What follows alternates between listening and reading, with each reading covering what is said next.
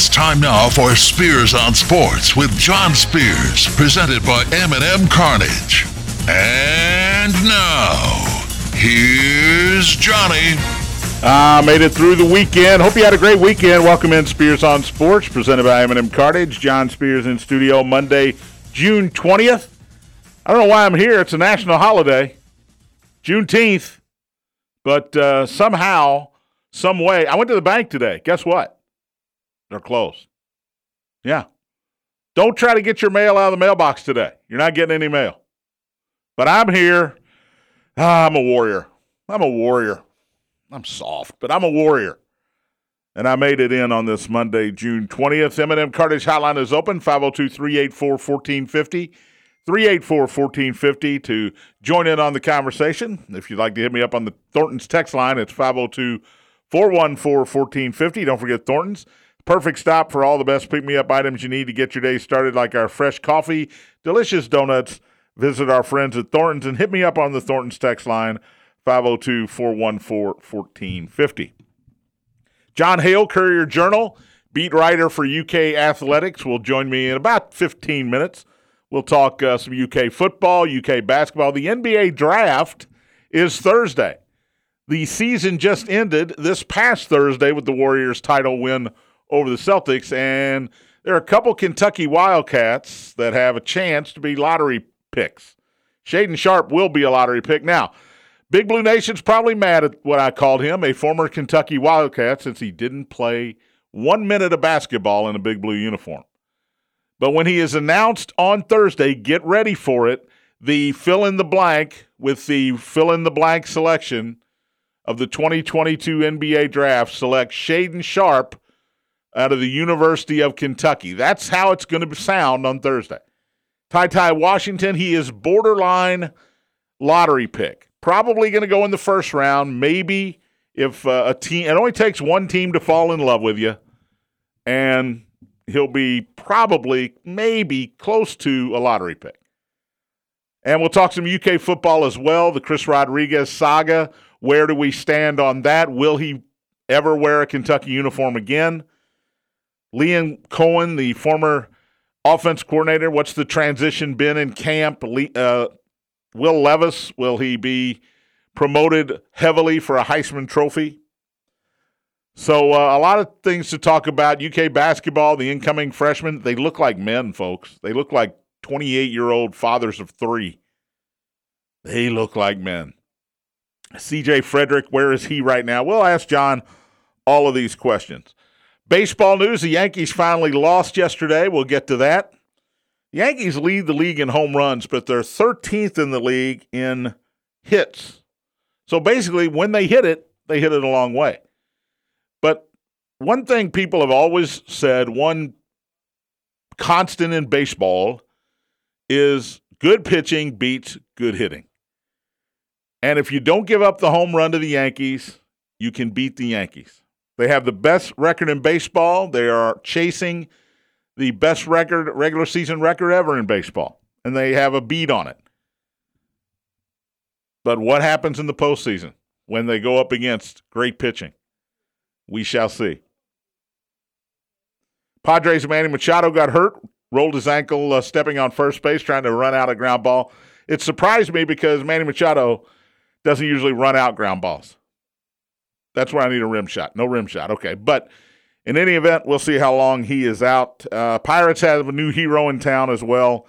We begin with the U.S. Open. U.S. Open golf yesterday. I was ensconced. I was a fixture in my recliner for about 8 hours yesterday, watching U.S. Open golf. It was great. It was heavy theater yesterday. Congratulations to Matthew Fitzpatrick, who wins with a 6-under. His first major, the British golfer, English golfer with the win. Will Zalatoris, Scotty Scheffler, one shot back. Full disclosure, Tony Burke picked Will Zalatoris at 25-1, Scotty Scheffler at 12-1. And because he did, I had a little bit of green on those two guys as well. You know what you get for second place? Nothing. Hideki Matsuyama had a great fourth round. Final round finished at 3 under to finish fourth. I've I don't want to be a jerk here, okay? I know I am a jerk, but I don't want to be a jerk. But here's grumpy old man coming out. All the guys that played on the LIV Golf Tour, all the PGA Tour members, former PGA Tour members, I guess at this point, who played on the LIV Golf Tour, did not play well. And I smiled the whole time. Sergio Garcia missed the cut. Taylor Gooch missed the cut. Louis Oosthuizen missed the cut. Phil Mickelson missed the cut by a bunch. He was plus 11 after Friday's round. Guys that made the cut, Kevin Na, by the way, missed the cut. I said that, I think. Guys that made the cut, Dustin Johnson finished 4 over, 10 shots back. Patrick Reed finished 10 over. Bryson DeChambeau finished 13 over. The LIV Golf Tour did not have a good U.S. Open. Now, the next event in LIV Golf is June 30th through July 2nd. Not this coming weekend, but the following weekend. It's in Portland, Oregon, and we'll see what the fans in Portland will be like. Portland loves a protest, and I can't imagine there won't be signs and protesters outside the venue. Obviously, they won't be allowed in. No signs will be allowed in, but there will be protesters outside the venue. The best thing I saw yesterday, Rory McIlroy, who I think finished 2 under, got the chance after he finished on 18. I don't think I've ever seen a non-winner or a non-leader at the end of 3 rounds get his name chanted when he didn't win anything. He finished 4 shots back. Rory McIlroy is now the face of the PGA Tour. It could just as easily be Justin Thomas, who finished plus 7 yesterday. It could just as easily be Patrick Cantlay, Xander Schauffele, Will Zalatoris, Scotty Scheffler. It could be any of those guys. But the guy that got the chance, C-H-A-N-T-S, if you don't know what I'm trying to say there, who got the biggest, loudest roar at 18, other than the winner, was Rory McIlroy. He was the favorite to win the U.S. Open. And he finished tied for 5th. And he still heard his name roared after 18 holes. He is the new face of the PGA Tour because he has said what he has said about LIV Golf and Greg Norman and the Saudi money. He said everything that everybody else wants to say but hasn't. And because of that, he's now the ambassador for the PGA Tour. And he's not even an American. Northern Ireland. He made it clear he wants nothing to do with the LIV Tour. He made it clear you're doing this for the money. Don't say anything else except I'm doing this for the money.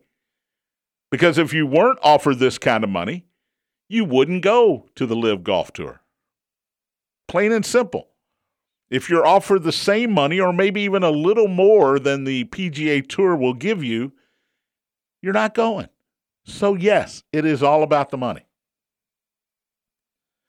I thought the crowds in Boston were great for the most part to all of the players from the LIV Golf Tour. We didn't know what to expect. It's Boston. It's loud. It's boisterous. You get into your cups a little bit. You get into your adult beverages, and all of a sudden you start yelling. And I'm certain that these fans were warned as they came in the property yesterday, or all weekend for that matter. Hey, any activity that we deem unacceptable, you're gone. You're off the premises. That's it. We take your pass away and you're gone. I'm sure they were told that.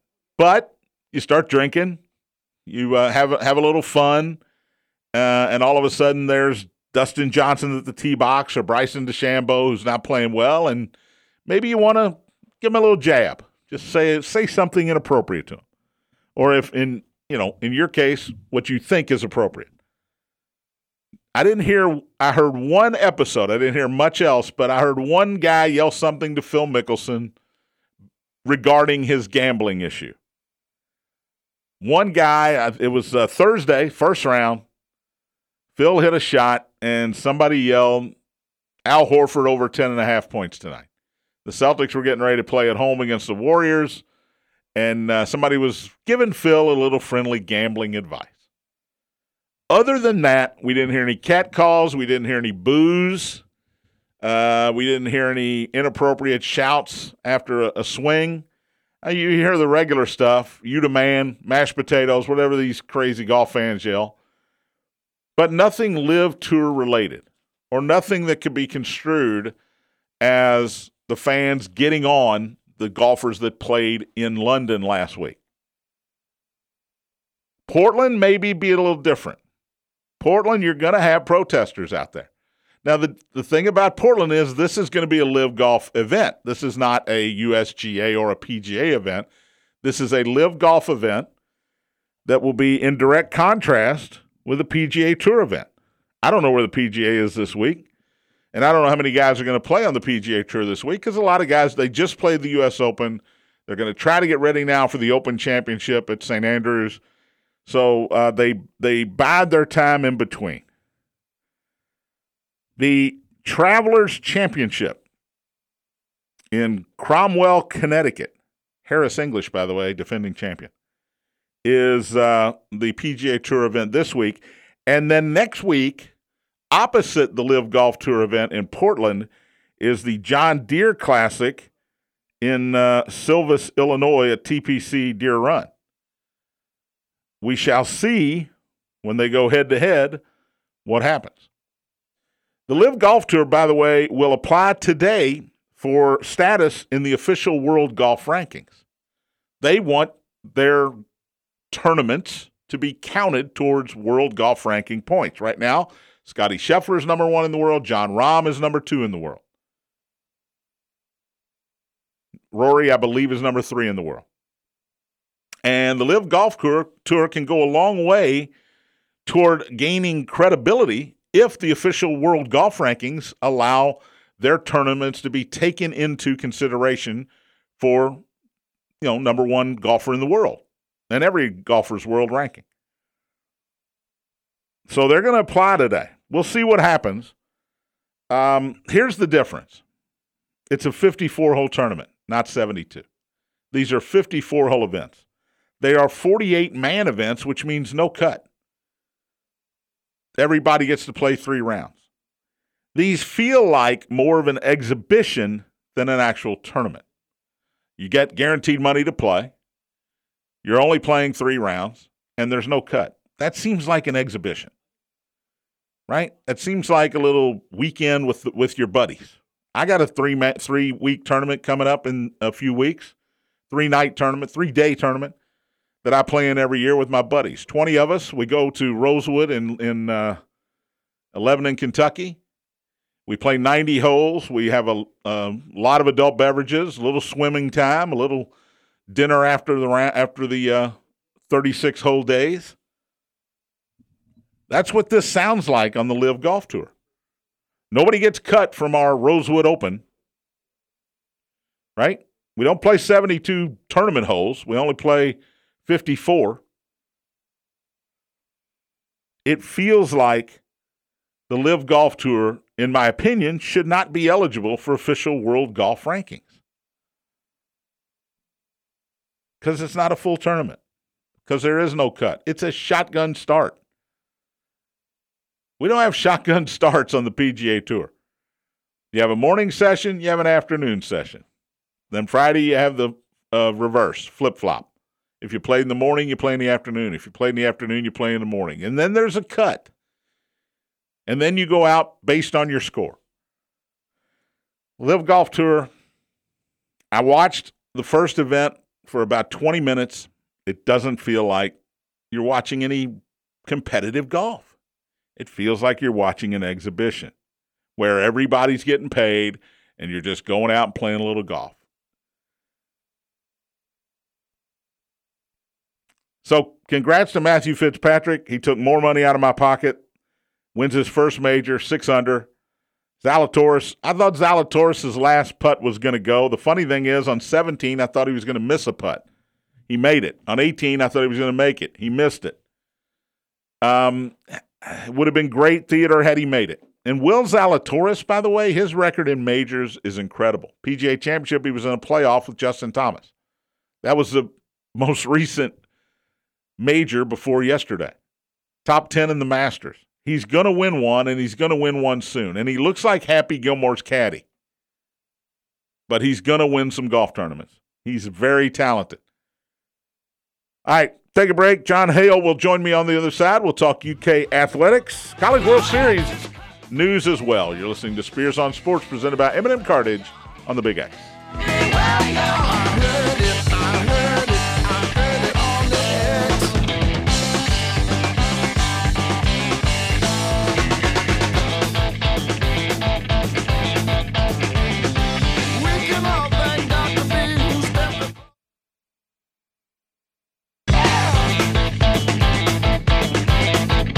On Sports, welcome back. Good to be back, even though it's a holiday. I don't know why I'm here. M&M Cartage Hotline is open, 384-1450. Thorns text line open as well, 502-414-1450. Bats beat Durham last night 5-4 to finish off that series. They come home tomorrow to take on the Iowa Cubs. 7:05 game time tomorrow, 6:35 pregame. Nick Curran, Bats play-by-play voice, will join me tomorrow on the show. But right now, let's go to the M&M Cartage Hotline. And we were going to bring in John Hale, but I think we may have lost him. Yeah. No. College World Series. We'll try to get John back on the phone. College World Series last night. Oklahoma beat Notre Dame 6-2. Oklahoma is now in the driver's seat on their side of the bracket. Texas was eliminated by Texas A&M yesterday. SEC looking good. John Hale, are you with me? Hello, John. Oh, how you doing, buddy? Good. How are you? Good. It's been a while. I guess we forgot how to do this, right? Yeah, I don't know what was going on there. I was really confused. John Hale, UK basketball and football and sports, I guess. Beat writer for the Courier Journal. Let's start with hoops. UK's in the Bahamas August 8th through the 14th. How many practices do they get? How many games are they going to play? And what's the competition going to be like in the Bahamas? Yeah, they're playing 4 games. It's a hard read on how difficult the competition is. Usually there's one of the 4 teams that's like pretty decent. I mean, if we remember that 2014-15 team actually lost their last game in the Bahamas to the Dominican Republic, coached by Orlando Antigua. So, I expect them to get challenged a little bit, but most of the teams are a bunch of guys who are kind of floating around internationally and not playing. I think there's one team from Canada that just some highlight videos people were posting around after the trip was announced. It looks pretty decent, but I cannot lie and say that I have the scouting reports on any of these teams. It's more about Kentucky getting to know themselves and trying out rotations and all of those kind of things. So they've already started practicing. They're limited on the amount of time they can practice each week, but that will give them some lead up before the Bahamas too. I've seen some video, John. The incoming freshmen look like men. They look like construction workers. Yeah, that's an interesting kind of development versus what we've become used to seeing most of the last 4 or 5 years. I guess the difference is they don't have a big man in this freshman class, and that's the area where Kentucky's freshmen over the last 5 or 6 years have really physically been lacking, that needed some development. So they just don't have one of those guys. But both Chris Livingston and Case of Wallace look like college-ready guards. Both big physical guys, both projected as one and done, first-round picks a year from now. We'll see how that goes, obviously, but I don't think they're going to need much time to adapt to the physicality of the college game, at least. I know Big Blue Nation is going to be happy to see some basketball, try to get that bitter taste out of their mouth about St. Peter's. And one of the guys they want to see is C.J. Frederick. Is he 100% now?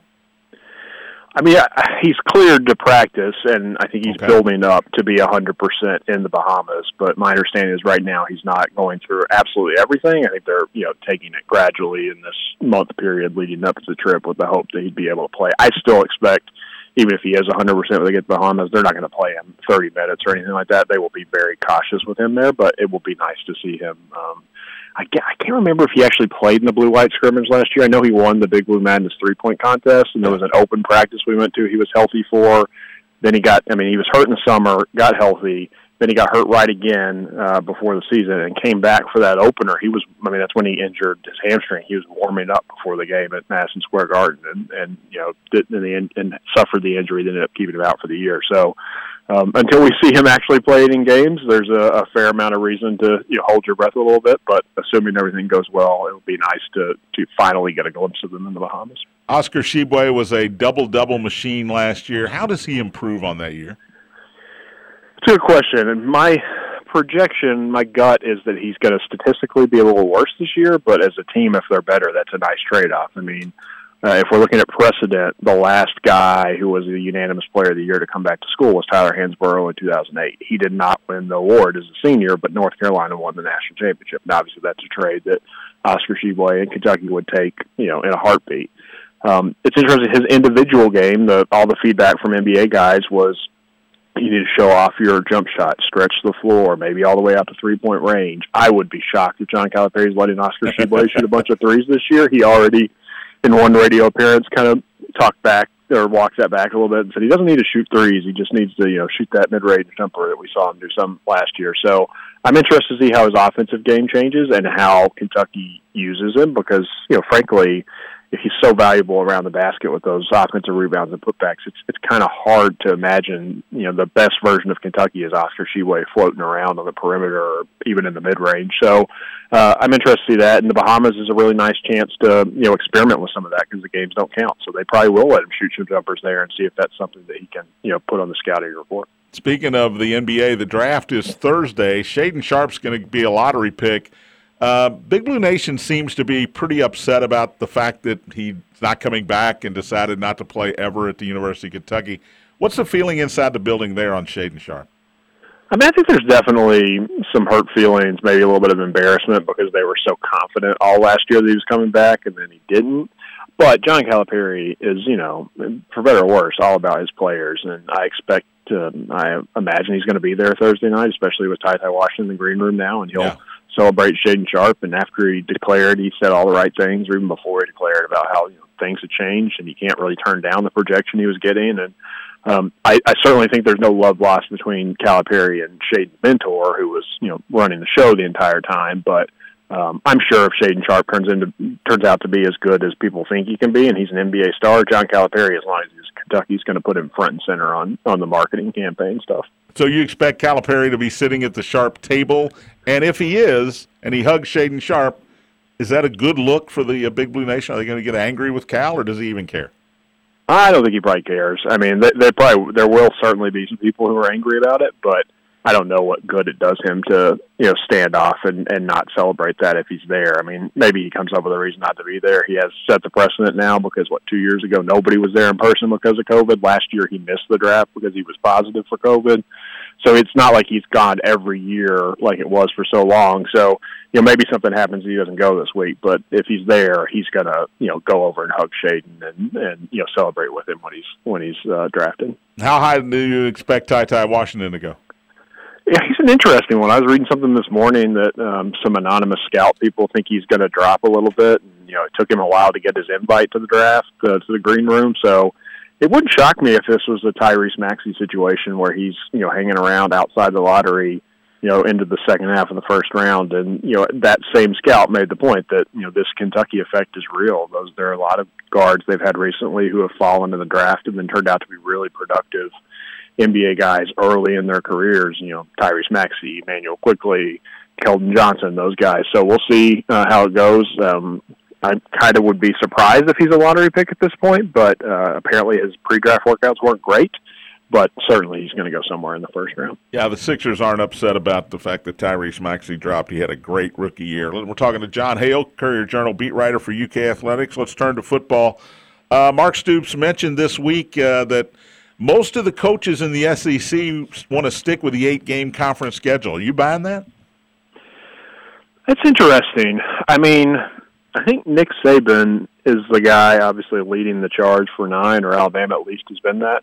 But he also has had some public comments recently that expressed a little bit of hesitance about, what's happening, and doesn't want to, if the rest of the Power 5 leagues are staying at 8 games, if they're not adding 8 games, you don't want to add another loss for a bunch of your teams to make it harder to get in the playoff, especially if they don't expand the playoff, which surely they're going to do, but who knows how long it's going to take. Yeah. I think there are legitimate reasons to keep it at 8, and certainly Mark Stoops has reasons to want to keep it there, but it's just so much money talks, it feels like eventually it's going to get to 9, and they will convince everybody that it needs to be 9 for whatever,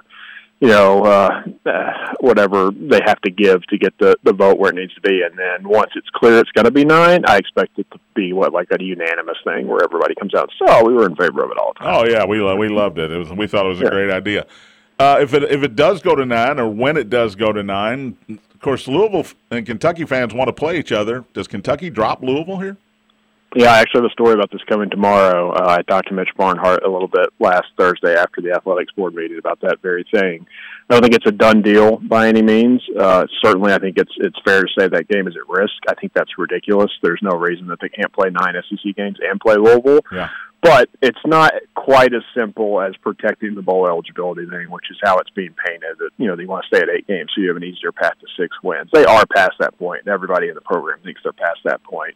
And certainly the way the Louisville games have gone recently, you can't be afraid of beating Louisville or losing to Louisville if you think you're a legitimate SEC East or whatever the SEC looks like after they drop the division's contender.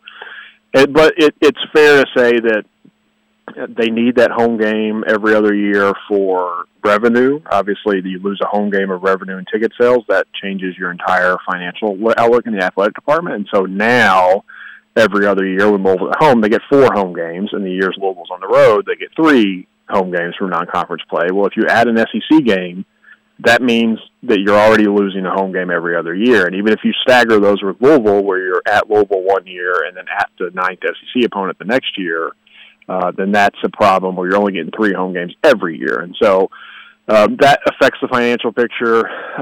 So we'll see how that goes. I'm wondering if that's going to change anyway, because already Kentucky has signed deals to where I think they play at Akron and at Toledo and over the next 7 or 8 years, because they had to do home and homes to get those teams to come here. So a lot of Group of 5 teams aren't doing the whole, pay us a bunch of money and we'll come play a one-off at your stadium anymore. So that those days may be over anyway. And the public pressure certainly is going to be on playing that game. So I just wonder if they're going to try and use it as leverage as long as they can. And then if it does go to a 9-game schedule, they'll just cave and play it anyway. Talking to John Hale from the Courier-Journal. Where do we stand on the Chris Rodriguez situation? Will he be wearing a uniform? Yeah, nobody knows. And I legitimately don't think that Chris knows or that the people at UK know. I think that the good thing about it being the summer is you don't have to make a decision about that right now. Whatever the other circumstances are in addition to the DUI charge, which nobody has reported, nobody has given hard and firm facts on whatever the situation is, it does seem like a spot where he has the ability to kind of earn his way back into their good graces. And so you see what happens over the course of the summer and go from there. And then the legal process with the DUI charge will hopefully have played out a little bit more by the time you're opening fall camp in a month and a half from now or whatever. And we'll have a little more information. But as of now, I certainly don't think you can count on him to be out there game 1. But he's on the team. He's in Lexington. The rest of the team's back. He was spotted at some of their camps last week. So it's not like he's gone for sure by any means. Will Levis, he's been seen hanging out with some celebrities, including Tom Brady. Are we going to have a huge promotional campaign, Levis for Heisman, coming up this year? It's going to be interesting to see how they manage that. I would imagine that they're going to try to do some of it, but I would be eager to see if they kind of slow play it to let him go out and play a couple games, say you beat Florida the second week, and then you launch it from there to make sure that he's kind of matching that hype versus what's going on. Obviously, I think anybody would be shocked if Will Levis wins the Heisman because, generally goes to a player who's on a national championship contender, and I don't think anybody sees Kentucky that way, but, you never know, maybe. Bryce Young's back, and obviously a bunch of good players all around the country, but he's so, eager to embrace all the NIL stuff, and, maybe more than any player in the country. He's really benefited from that, building his profile and building his brand. The marketing campaign feels like it would really fit right into that. The risk, though, is if you launch it before the season and then, he's not a perfect player by any means. I mean, he's got things he needs to work on, and then he comes out and, looks like he did in some of his worst games last year. Then you've added pressure on him that you don't need to. So if I were them, and they're not asking me for advice, I would wait a couple weeks to see if he's actually, matching all this hype that's building over the summer. He's done a great job of putting himself in a position with a dynamic personality to have people talking about him, though, right? Yeah, I mean, like I said, I can't think of many players in the country who have used this NIL opportunities better than him. Yeah. I mean, a year ago, nobody knew who he was. He was a backup, nationally at least. I mean, he was a backup quarterback from Penn State, eating the banana and all the weird stuff that he was doing on TikTok or whatever put him on the radar, and then he went out and backed it up and played really, really well. And now people are talking about him as a first-round pick and maybe even a top 10 pick, and he's definitely used that stuff to develop himself both on and off the field. And if you're talking about becoming a franchise quarterback, that off-the-field stuff really matters. And so I think he knows that, and he's doing it very consciously. Most important thing, Liam Coen, the transition from Liam Coen, replacing Wan'Dale Robinson, or the offensive line being a big blue wall again. What are those three, if you had to pick one, is most important? I think replacing Wan'Dale Robinson. I mean, I think the offense, I think losing Liam Coen's a big deal. But, hiring Rich Scangarello from the similar offensive scheme, an NFL guy, who's apparently a very good quarterback teacher, the transition there shouldn't be too bad. I think the offensive line's in a really good spot on the interior positions. The tackles are still a question mark, but the fact that they didn't go out and try and add a transfer tackle this summer for, all means necessary tells me they felt pretty good about what their young tackles were doing in spring. So you feel good about the development at that spot. But the wide receiver question, until we see somebody do it, Wan'Dale was just such a huge part of their offense last year. It was him and basically nobody else at receiver. That's going to be the biggest question for me. If Will Levis is a legitimate first-round pick, how's he play when he doesn't have Wan'Dale Robinson out there to throw to 75% of the time or whatever? I think Tavion Robinson, the transfer from Virginia Tech, is really good. It would be unfair to expect him to break the school record in catches and receiving yards like Wan'Dale Robinson did, though. So he's going to need help. And guys like Dane Key, the freshman, and DeMarcus Harris, who came on down the stretch last year, those guys are going to need to play well. And then probably some other freshmen, whether it's Barryon Brown or Jordan Anthony, guys that were not on campus for spring, they're going to need contributions from those guys, especially because the Alabama transfer that we thought they were signing is not coming. The Syracuse transfer they thought they were signing back in the winter is not coming, and so they clearly wanted to add another veteran receiver there and didn't get one. John, appreciate your time as always. We'll talk to you sooner than later. Thank you, my friend. Thanks for having me. John Hale, Courier-Journal beat writer for UK Athletics. Baseball on the other side. We'll talk about the Yankees, the Mets, maybe the Reds. I hate talking about the Reds, but we'll talk about some baseball and check the Thornton's text line as well. You're listening to Spears on Sports, presented by M&M Cartage on the Big X.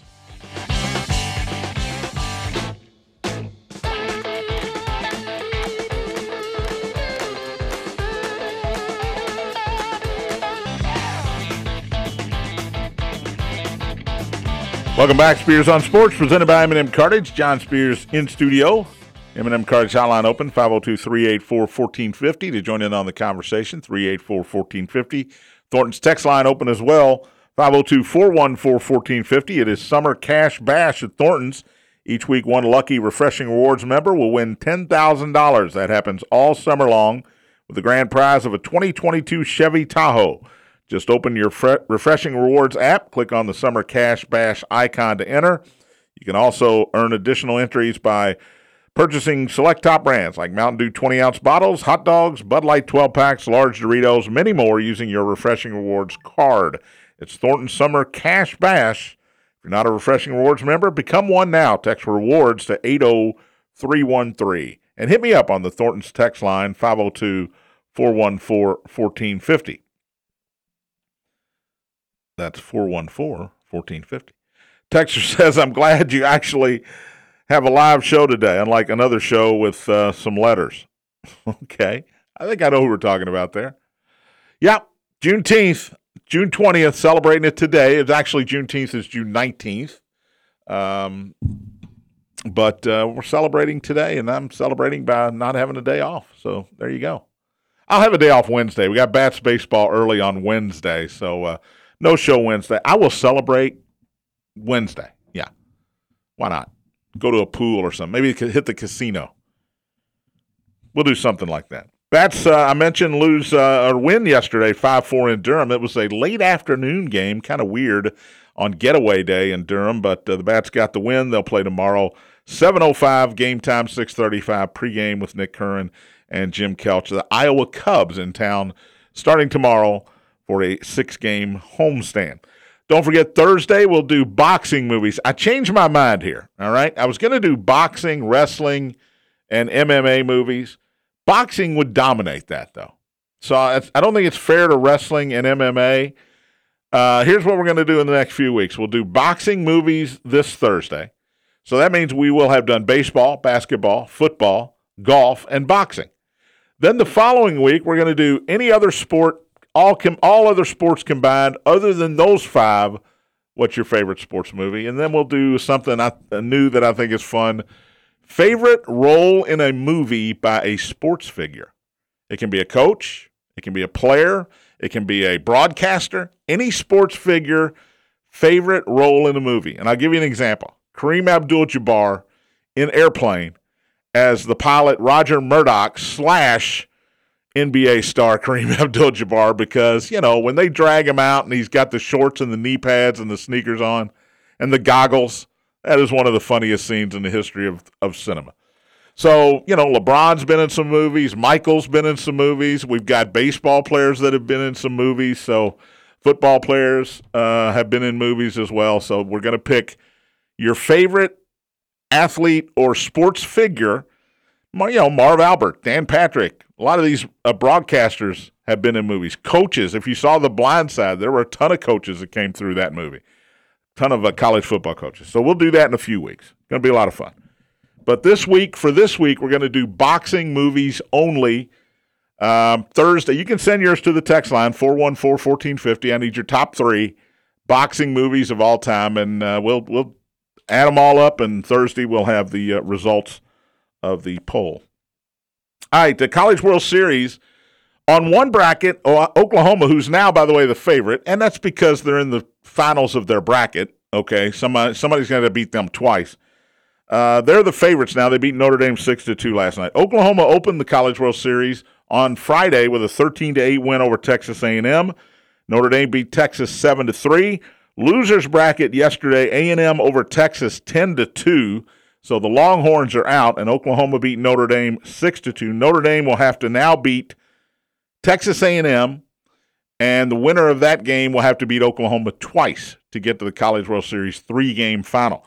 In the other bracket, Arkansas upset Stanford. I don't know if it's an upset when you beat somebody 17-2, but Arkansas drummed the number 2 overall seed in the tournament. Number 1 seed Tennessee is already eliminated. Number 2 Stanford gets beat 17-2 by Arkansas, and then Ole Miss in the SEC matchup beat Auburn 5-1. So today, 2 o'clock, it'll be Auburn against Stanford in an elimination game. And then at 7 o'clock tonight, Mississippi and Arkansas, another SEC matchup in that bracket, winners bracket final. That half of the draw's winners bracket final. SEC, I'm telling you, A&M still alive, hanging on by the skin of their teeth. Mississippi and Arkansas are in a winners bracket final tonight, and Auburn also still alive. Four of the seven teams still left in Omaha are Southeastern Conference schools. And if Auburn beats Stanford at 2 o'clock today, it'll be 4 out of 6 that are left SEC schools. All right, Major League Baseball. I did a little research on the Yankees over the weekend. They hit 5 home runs yesterday. Now, they lost to Tampa Bay. They had an 8-3 lead, or Toronto, excuse me. They had an 8-3 lead. The Jays came back, hit a grand slam of their own. They beat the Yankees 10-9 yesterday. The Yankees lead the league in home runs with 105. Atlanta's second with 98. But the Yankees are also 13th in the league in hits, which tells me a bigger majority of their hits are home runs than any other team in the league. They are 13-5 in one-run games. Now, when you look at the Yankees, and believe me, I look at the Yankees every night. They are fun to watch because you got some bombers coming up to the plate. And they've got pretty good pitching. But when you look at the standings, the Yankees are 49-17 now. 13-5 in one-run games, which means they win the close ones.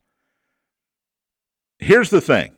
Anybody can win the close ones. If they're 5-13 instead of 13-5, this is a different conversation. Even if they're 9-9 instead of 13-5, it's a different conversation. I don't know that this holds up for the long run.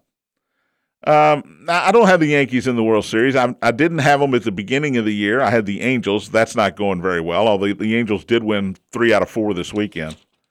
Make it 4 out of 5 against Seattle. But I'm not sure the Yankees are going to hang on here. Now, pitching's good. Garrett Cole will pitch tonight. They still got Jameson Taillon. Nestor Cortez has been a revelation for the Yankee pitching staff. The pitching's been good, but they have escaped in a lot of these one-run games. They lost one yesterday, 10-9, or they would be, if they'd held on to that game last night, they'd be 14-4 in one-run games. Guess who leads the major leagues in batting average? What team leads the major leagues in batting average? It's the same team that leads in RBIs. They lead in hits. They lead in on-base percentage. And they lead in runs scored. Not the Yankees. It's the New York Metropolitans. The Amazons. The Mets. Meet the Mets. We're the Mets. Yeah, Mr. Met with the big head. Yeah, the apple comes up after a home run. They lead the league in all those categories. The Mets are 44-24. They lost yesterday to Miami, but they won 2 out of 3 in that series against the Marlins.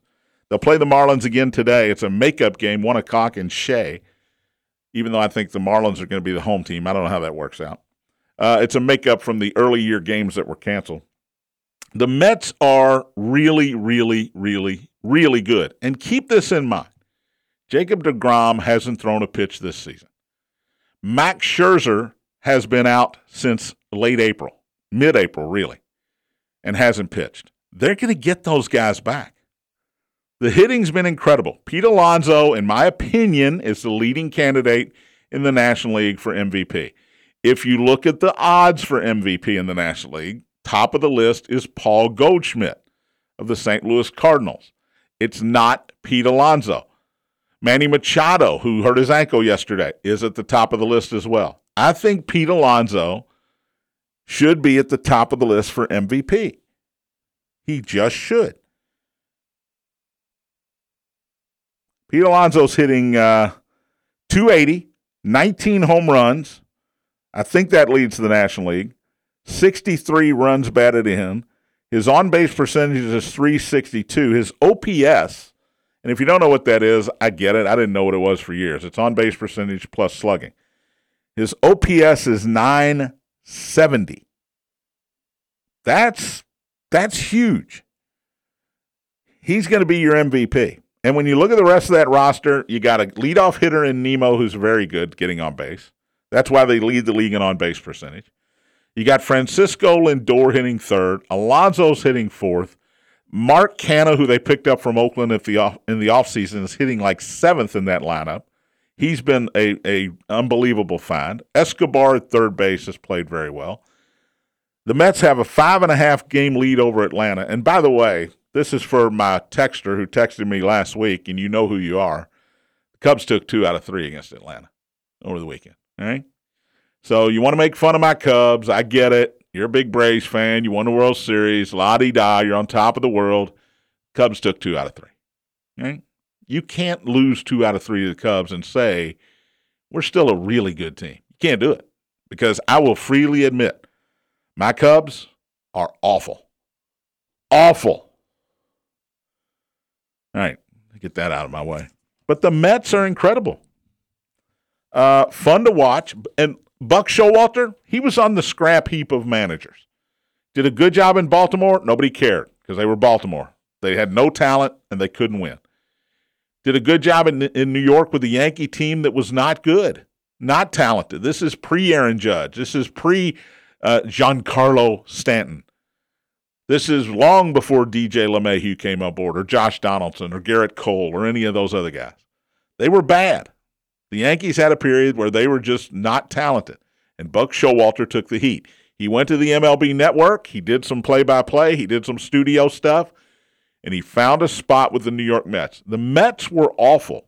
In fact, on this program, when somebody did something silly, whatever team it was, I would always say, they're doing Mets things. They're doing Mets things. It was an insult. Not anymore. Buck Showalter is the right manager for that team. He's done a great job holding it together, waiting for those two Cy Young Award-winning pitchers to come back. Chris Bassett has been great as the starting pitcher. Taijuan Walker, okay. Bullpen, Diaz at the end of the bullpen, gets a lot of saves. He shuts teams down. Mets might be the best team in New York. Oh, my gosh, I can't believe he said that. Yeah, there it is. The Mets might be the best team in New York. By the way, did you see the feel-good story in Pittsburgh yesterday? The Pirates beat the Giants 4-3. A rookie, Jack Suwinski. No, I'm sorry, I said that wrong. Jack Suwinski. Yeah, you don't know who he is. Neither do I. He had 3 home runs in a 4-3 win, including a walk-off. That was a feel-good story. Showing his family in the stands. I'm watching that game. I know. What am I doing with my life? I'm watching the Giants and the Pirates. I get it. Jack Suwinski. It was worth the price of admission. Worth the price of admission. So I'm going to go on record here. They may not finish with a better record, but the Mets are a better team than the Yankees. Yankees are fun. Hit a lot of homers. The Mets play baseball. Thanks to John Hale, Courier-Journal, for joining me today. Nick Curran, Bats play-by-play voice, will join me tomorrow. We'll talk about the upcoming series against the Iowa Cubs. I'll see you then. Thanks for listening to Spears on Sports, presented by M&M Cartage on the Big X.